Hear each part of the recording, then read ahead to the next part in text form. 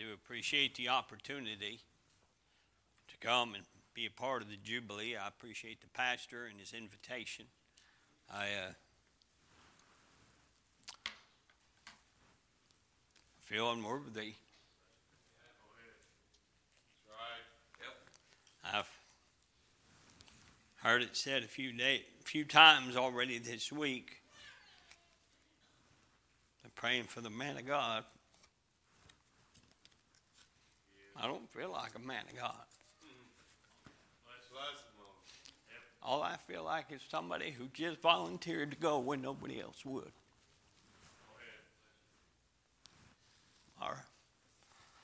Our ministry is reaching small towns in South Dakota. It's not what I trained for. It's not what I expected. But it's where God's called.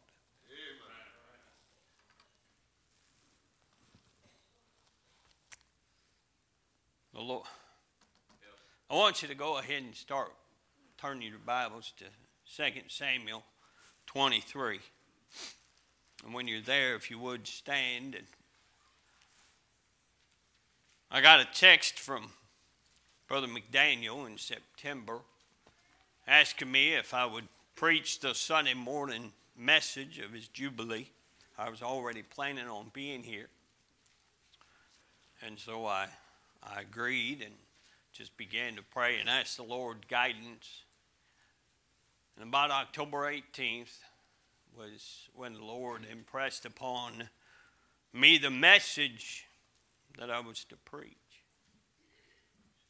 And so for the last 3 months I've prayed and prepared, and I'm confident that this is the message for the hour.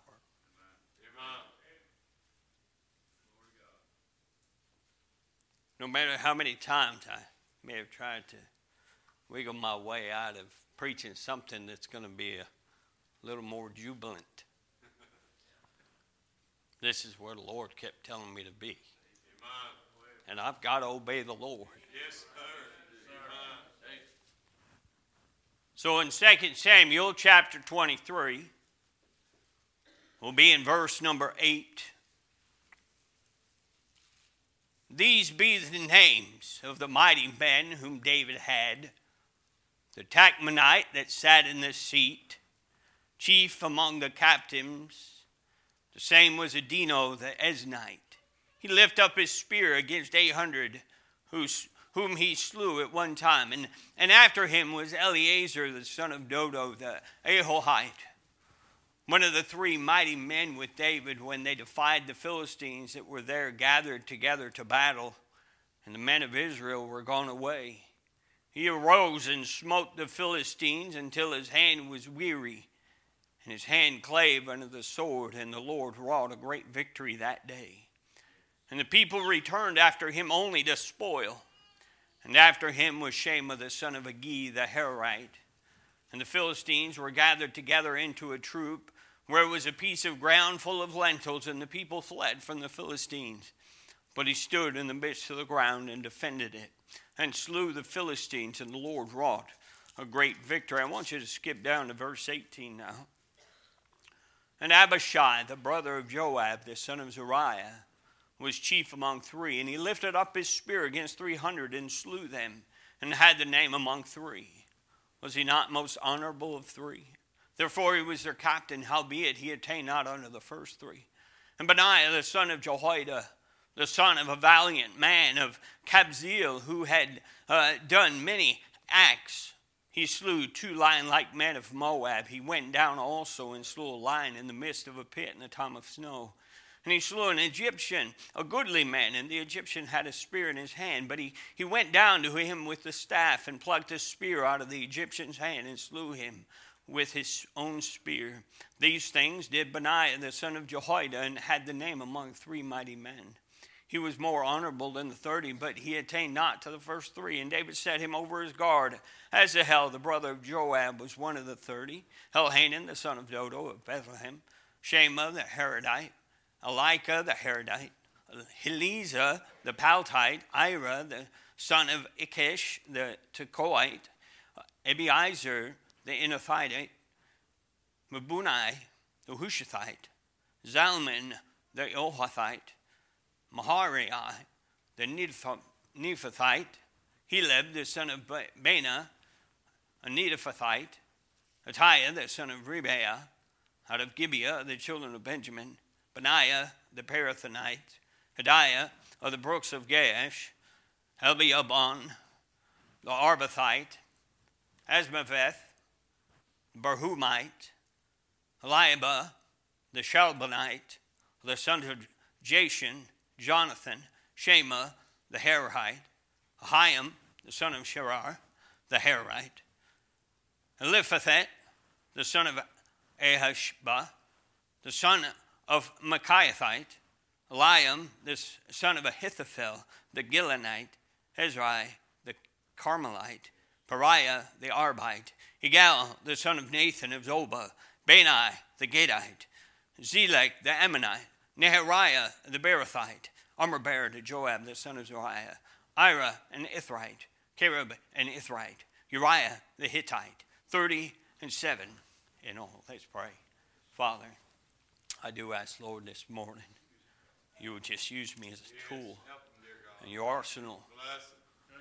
Because, God, I truly do believe that this is the message for the hour. No doubt.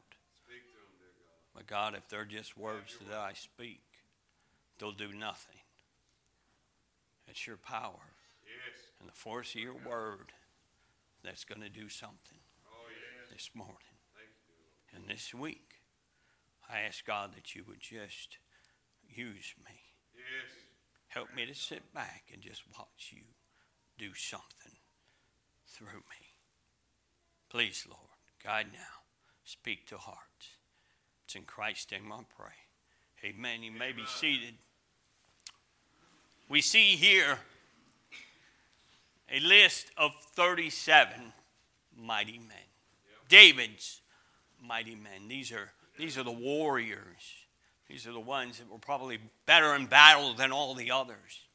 They far exceeded all the others. You think about how many David had in his armies, and yet he was able to pick out 37 men that just stood above the rest of them. And we, among these, see some of their exploits. You see Shammah, who stood when all others fled.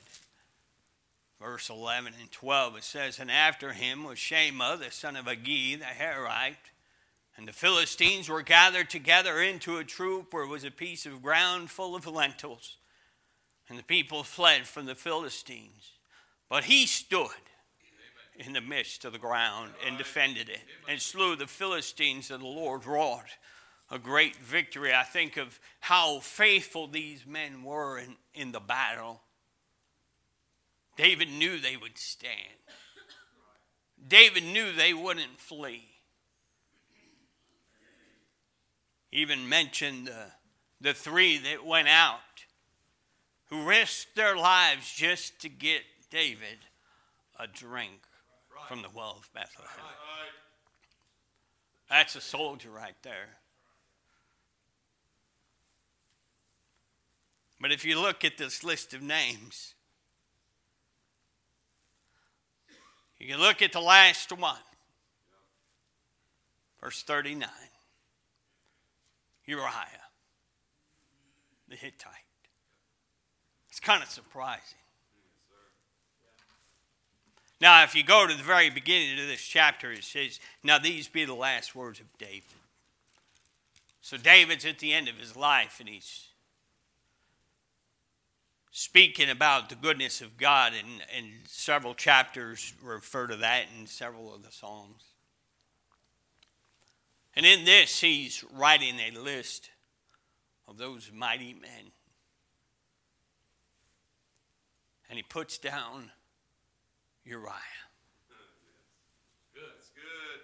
Right. You know, we don't see the exploits of Uriah, but we do know about Uriah. Right. Uriah is the husband of Bathsheba, with whom David had an affair. And part of that affair, a child was conceived. And David attempted to hide that fact by bringing Uriah home from the battle to spend a few nights with his wife.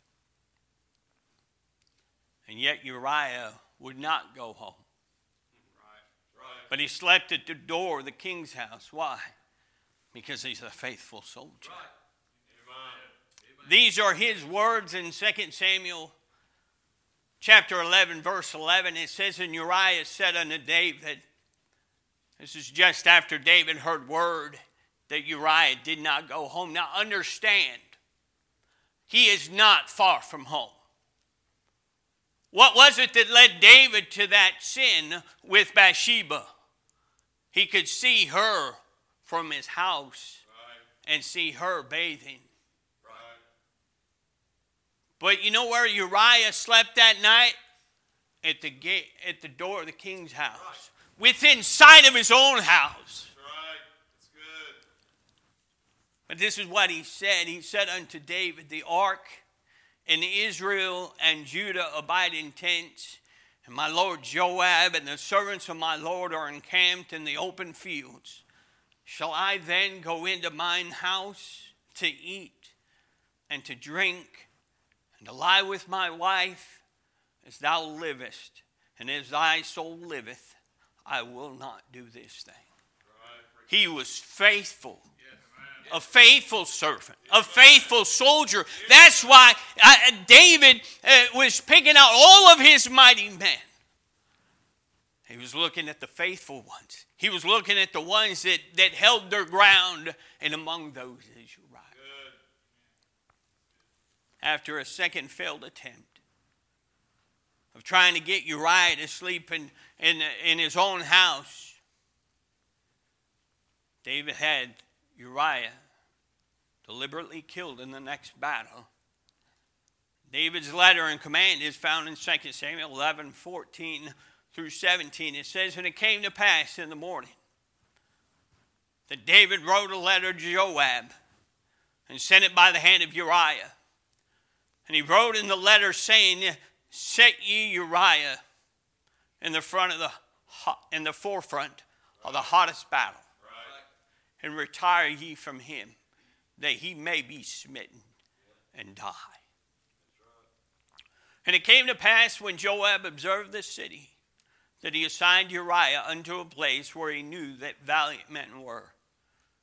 And the men of the city went out and fought with Joab, and there fell some of the people of the servants of David. And Uriah the Hittite died also. We see again the quality of Uriah. Because this is Shammah who, in that little pea patch that he protected when everybody else fled, Uriah stood his ground when everybody else even backed off. Right. He just stayed. He was just faithful.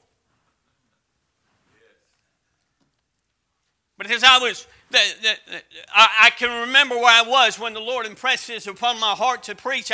And he just said, and I was just walking down a section line in South Dakota. That's why I just walk and pray. I'll just pray and I'll talk with the Lord. And this is where he told me, he said, look at what David was willing to sacrifice in an attempt to keep his sin hidden. The value of this one mighty man, of the 37 he was willing to sacrifice just so that his sin wouldn't be found out. As I began to study this, the Lord showed me what Uriah means. It means the Lord is my light. You know what David was trying to do? He was trying to turn the lights off. That's right. Right. Good. Of his situation. He didn't want his sin illuminated. And every time he looked at Uriah, he knew that his sin was right there. Right. He had to turn off the lights so they would think that his sin was still hidden.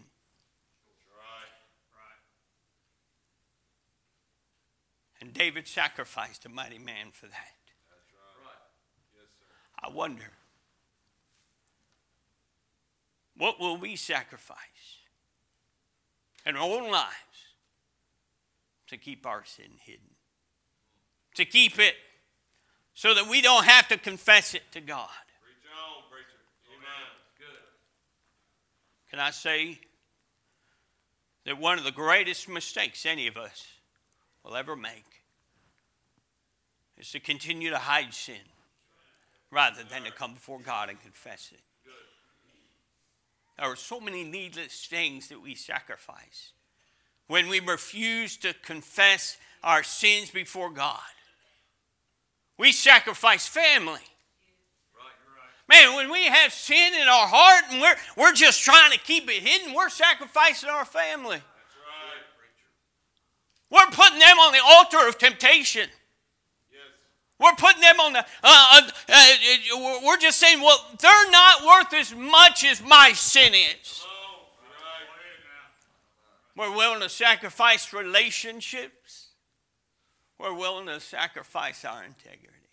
That's right. Yes, sir. And here's the thing. Once we begin to make sacrifices for our sin, there's no telling how far we'll go to keep it hidden. Right. Who knows how far? You might even find yourself going as far as David. What can I say? Hidden sin has its consequences. If you were to look in the book of Joshua, and you would look in the time when the children of Israel, they were going across the Jordan River, and the first battle they were going to come against was the battle of the city of Jericho. And they were commanded, do not take of anything. This is not your city of spoil. This is not for you. This is all belongs to the Lord. And there was a great victory, and we all probably know that when the first 7 days they compassed round about the city. Right. They compassed the walls, and on the seventh day, after they compassed it 7 times, and the trumpets blew and the people shouted, the walls came down, and they went in and won. But there was one man who saw some things. He saw a wedge of gold. He's like, man, I can get wealthy. He saw a Babylonian garment. He's like, man, I've been wearing these same clothes for 40 years. Surely if I take it, nobody's going to notice. And so he takes it, and he puts it in his tent, hides it. Right. The very next battle, the Battle of Ai. Such a small town, actually, Joshua says, no, we're not going to send everybody. We're just going to take a few with us. And yet in that battle, 36 men died of Israel. Why? Because of hidden sin. Right. That's good. Right. Because somebody took of the accursed thing. See, Achan was willing to sacrifice those 36 for what he had hidden in his tent. Good, preacher. Good. Amen. But here's the thing. When it came to light, when it was finally exposed, it had even greater consequences. That's right. Joshua 7:24 and 25 says, and Joshua and all Israel with him took Achan the son of Zerah, and the silver, and the garment, and the wedge of gold, and his sons, and his daughters, and his oxen, and his asses, and his sheep, and his tent, and all that he had. And they brought them unto the valley of Achor. And Joshua said, why hast thou troubled us? The Lord shall trouble thee this day. And all Israel stoned him with stones, and burned them with fire after they had stoned them with stones. That day that he brought that accursed thing is what the Bible calls it. The things that wasn't supposed to be theirs, when he brings that into the tent, he didn't realize that by hiding that in there, the consequences that it was going to have. He didn't realize that one day that he was going to have to look at his son and his daughters and his wife and all that he had and watch them be stoned with stones and burned with fire. The sacrifice, the consequence, all because of hidden sin. The sacrifices you make and the consequences that are suffered will only become more and more until either you confess it or it's exposed. And can I say that keeping your sin hidden until it is exposed isn't worth the cost? The child that was born of the affair of David died after the affair, and all had been exposed. You know, it's far better to confess your sin than allow it to be exposed. I look at it this way. You can either humble yourself in confession, or you'll be humiliated when it comes to exposure. Good. Humble yourself. Right. Yes.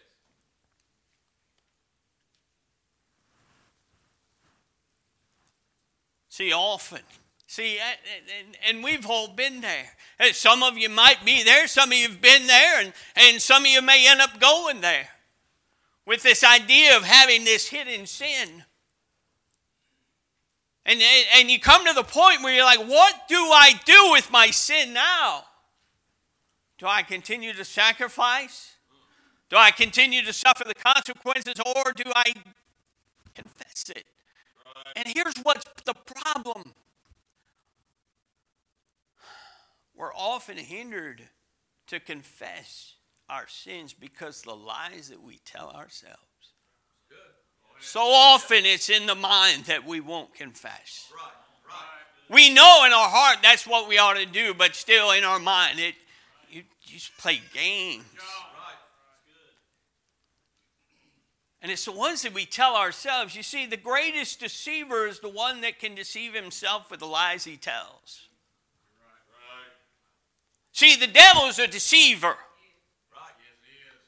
And he'll tell us lies all the time. And we come to believe him. But we become even greater deceivers when we can deceive even ourselves. That's right. Amen. And that's what happens when we play our mind games about sin. Good.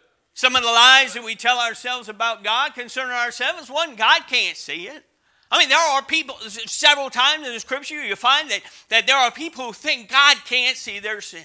They think that just God is up in the somewhere in heaven in faraway place, and he can't see my sin. But you know, can I say, Proverbs 15:3 says, the eyes of the Lord are in every place, beholding the evil and the good. God's just not watching you do good. He watches the evil too. And don't think that you have any privacy rights at home. Don't think that when you close the door, close that front door, that God's not coming in. He's already there. The Bible says in Psalm 44, verse 21, shall not God search this out? For he knoweth the secrets of the heart. God knows it. You are not hiding anything from God. You can hide it from man's eyes. You can hide it from your wife's eyes. You can hide it from your husband's eyes. You can hide it from your kids. You can hide it from your boss. But you cannot ever, ever, ever, ever hide anything from God. Amen. Don't ever get in your mind, God can't see me, because he can. He can. And you got to realize he knows what's going on. Look, David thought everything was fine until Nathan showed up.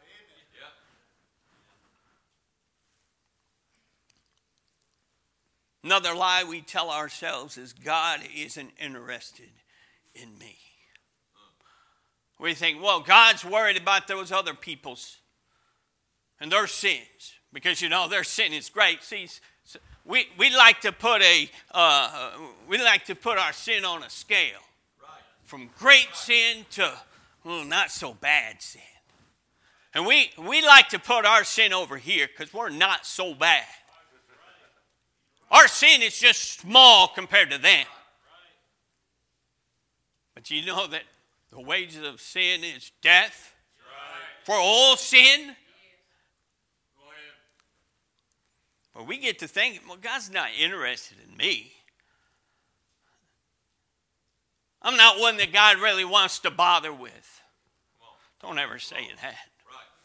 For the saved, the Bible says in 1 Corinthians 6:20, for ye are bought with a price.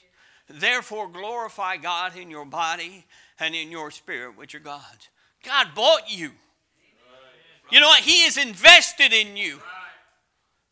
Even Philippians 1:6 says, being confident of this very thing, that he which hath begun a good work in you will perform it unto the day of Jesus Christ. Do you know that when God saved you, he bought you, and he's going to work on you until the day of Jesus Christ? So he's not giving up on you. He's still working on you. And even as you're trying to hide your sin and you're still trying to keep it from being exposed, you know what God's trying to get you? He's trying to get you to confess it. Why? Because he needs to do some more work on you. Man, God is concerned about you. And maybe you're here and you say, I'm not saved. I know I'm a sinner. I've never been saved. And you may say, well, God's not interested in me. No, he is. That's why John 3:16 is in the Bible. For God so loved the world that he gave his only begotten Son, that whosoever believeth in him should not perish but have everlasting life. Amen. Romans 5:8. But God commendeth his love toward us in that while we were yet sinners, Christ died for us. God's interested in you. God sees what you're doing. Here's another lie we tell ourselves. I've gone too far for God to forgive me. You know, if you're sitting here this morning and breathing the same air I breathe, then you've not gone too far to receive his forgiveness. Man, you've not gone that far. Look, now, if you were in the cemetery, in a casket in the ground, yeah, too far. Beyond where you can get forgiveness. But if you can hear my voice, if you can understand what I'm saying, you've not gone too far. Psalm 86:5, for thou, Lord, art good and ready to forgive, and plenteous in mercy unto all them that call upon him. 1 John 1:9. If we confess our sins, he is faithful and just to forgive us our sins and to cleanse us from all unrighteousness. He's all about forgiveness. It doesn't matter what you've done. Consider, okay, remember that scale? I said we've got great sin over here and we've got not so bad sin over here. Well, we can look at David and we say, well, he's got some pretty great sin. Did God forgive him? Absolutely. Can God forgive you? Absolutely. You know, I think a lot of times we have the wrong perception of God. We always, growing up, I even had this. God was angry and wrathful and always full of destruction. And you know what? That's a small part of who he is. But if you go to 2 Samuel chapter 22, verse 36, this is what you're going to find. Thou hast also given me the shield of thy salvation, and thy gentleness hath made me great. Amen. When I read that a couple of years ago, now I'd read it before. I love the Bible. You can go back and the Lord will just show you something you've never seen before. And I got to looking at that, and it says, thy gentleness hath made thee great. It's 2 Samuel 22, just in the previous chapter where we were earlier. It's David that gentleness. So often we think of God's harshness. And we always think of that, a coach trying to get his team and there at halftime. Come on, guys, you all bunch of lazy, good for nothing players. I should go to the Girl Scouts and get some other players. But that's not how God makes us great. He doesn't stand there and yell at us and hate us and show us how weak and vile and disgusting we are. You know what He shows us? He shows us His gentleness. That's right. He says, come on. Let's see what we can do. I wish I would have seen that earlier as being a father.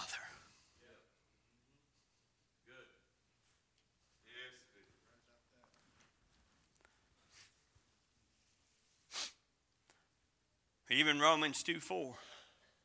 Or despisest thou the riches of His goodness and forbearance and long suffering, not knowing that the goodness of God leadeth thee to repentance. So often we think that as God uses his anger and His wrath and His punishment to get us to repent. No. He uses His goodness.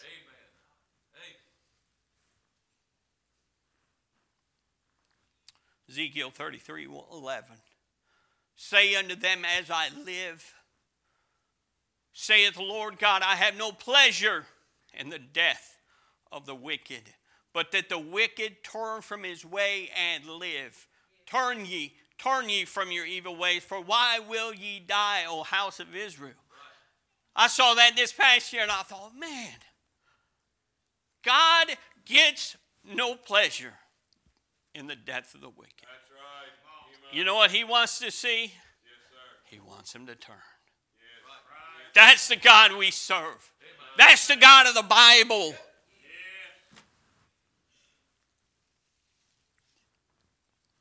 So those are lies that we tell ourselves about God. But there's another set of lies that we tell ourselves that keep us from getting right with God. We play in our mind the events that will take place when we confess our sin. And we say, I'm going to be so embarrassed when everybody finds out. Can I say, confession is unto God. You go to God and confess your sins. I think it even was David that said, unto thee only have I sinned, Lord. And referring to the sin with Bathsheba and Uriah. But you know, there's only a few that will ever need to know. My former pastor had this policy, this concept. He said, keep the scope of the problem within the scope of the solution. So when you come and you confess your sin, that sin that you've been trying so hard to hide, it's not that you're going to come up and everybody's going to be looking at you like, wow, I can't believe. And then you don't have to stand up here and tell everybody what you did. The only people that are ever going to know about it is the one that'll help you get through it. That's it. And you know what? This morning when we had the invitation, I don't think Brother McDaniel's going to be down at the bottom of the stairs with clipboard in hand, saying, okay, why are you coming? What'd you do wrong? That's not going to be that way. You know what He's going to be doing? Praying for you. Rejoicing with you that you've gotten right. And He'll do whatever He can to help.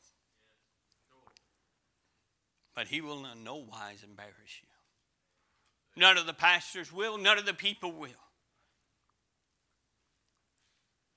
So often we spend too much time thinking about what bad thing might happen if we confess our sin.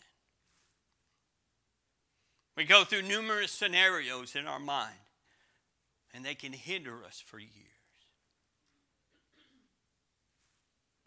Several years ago, I planted a church in Barberville, Kentucky.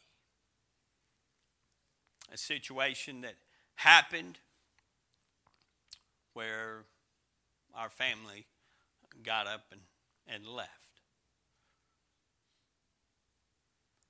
It wasn't sin that caused it, though I felt like it was sin. I felt like my pastor, I disappointed him. And every time I would think to call my first pastor, this is the one that I got called to preach under his ministry, and he helped send me off to Bible college. And then when I got out, then he said, hey, why don't you come and start a church in this town? Every time I thought about calling him, I played it through my mind. I said, no, I can't. He's going to be mad at me. I played it through my mind. I said, the people, they're ashamed of me.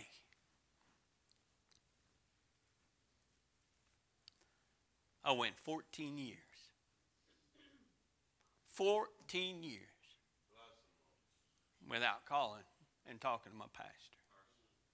I was big members of other churches, but I hadn't called that one pastor. Finally, after 14 years, I was in the area and I decided I was going to show up for church on a Sunday night. And one by one, they gave me hugs. Finally, the time came, I got to see my pastor. After 14 years, I didn't know how he was going to react. You know what he said? Well, Brother Benji gave me a hug.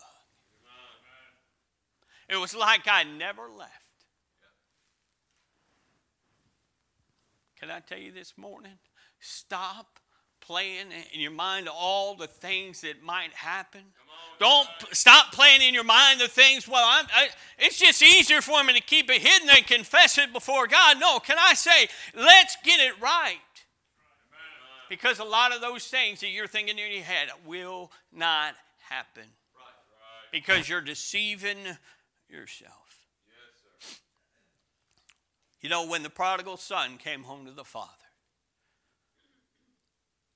he thought he would just come home and be one of the servants.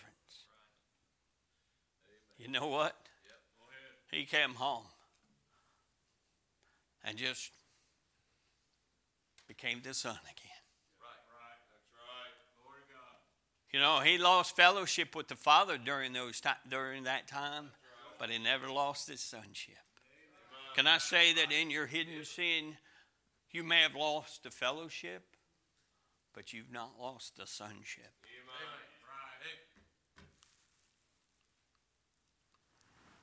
This is the winter jubilee. Now, the year of Jubilee among the Jews took place every 50th year, at which time all the slaves were liberated, and all lands which had been alienated during the whole period reverted to their former owners. This was a time of great rejoicing. Can I say that you no longer have to be a slave to sin? But through confession, you can have forgiveness and a time of rejoicing. Each of us this morning ought to decide that those sins we've been keeping hidden from others are over. We're going to come to the altar and we're just going to confess. Look, and don't think that you're just coming to confess. And as people come to the altar, don't think, well, man, they must have some really great sin. No. You know what the big problem is? We don't keep the small sins confessed. That's right. We don't keep the little ones. And those are the ones that lead to the big problems. So no matter how small that sin may seem, that too needs to be confessed. You've already sacrificed so much. Don't wait for the consequences. Are you willing to sacrifice the blessings you could have this week just so you don't have to deal with God concerning the sin you're harboring in your life. See, if we're going to have Jubilee, we're going to have to start with us first. We're going to have to confess our sin. We're going to have to do some business. I was thinking this morning, I was like, Lord, that's a heavy message for a Sunday morning.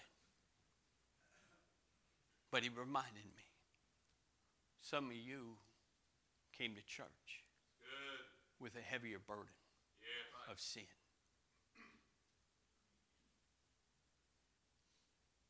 Let's stop hiding.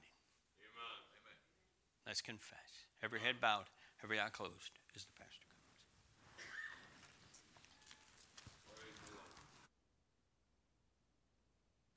Thank you, preacher. Amen. Let's stand together all over the auditorium. Our heads are bowed.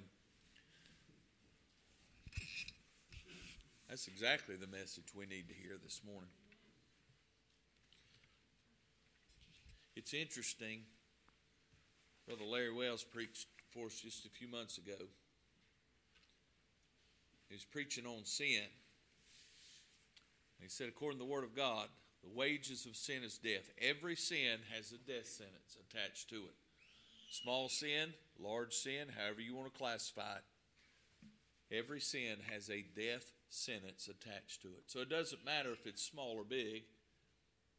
It's a death sentence.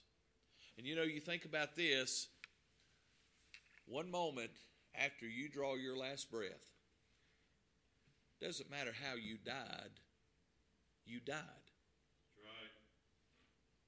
And so this morning, some of you, again, as he preached, you're going, yeah, but my sin's not too bad. It's not an abomination, but it's separating you from God.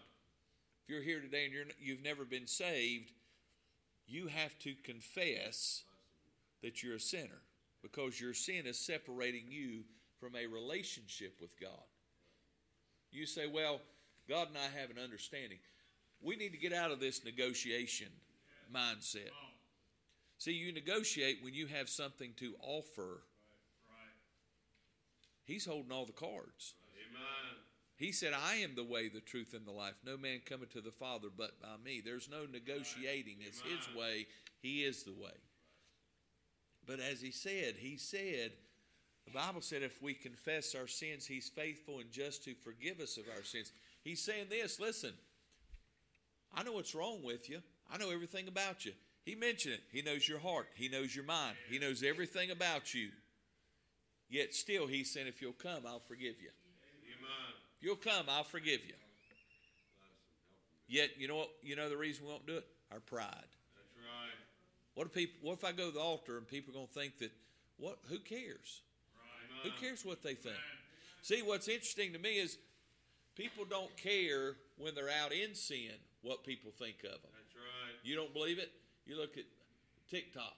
People acting a fool out there doing drugs, drinking, half naked. They don't care what that people think. They're promoting their sin. Yet when God convicts us and we want to confess it, and want to get right, the devil say, yeah, but what are people going to think of you? Yeah. I'll tell you what they'll think of you. Hallelujah, praise God. Amen. Yeah. And he mentioned it. You don't have to get up here and tell everybody your dirty laundry. Right. It's between you and God. Amen. So she's going to play, heads bowed, eyes closed. If you don't know him as your Savior this morning, let me invite you to come. If you do know him as your Savior and you've got sin in your life and there's that separation of fellowship, not relationship, fellowship. You've got all this burden. Come unto me, all you that labor and are heavy laden. He said, I will give you rest. That's a promise. But you got to move. You got to move this morning. Would you come? Would you come? Preacher, I don't know how to be saved. If you'll come, we'll show you from the Bible. You may be here and say, I know how to be saved. Then take that first step. Right? You have to make a decision for Jesus. You're here today and you are a Christian. You say, I'm just not living for God. I'm cold and indifferent. I would like to have that Jubilee he's talking about. That's what this meeting's about, right? That's what it's about. Get help.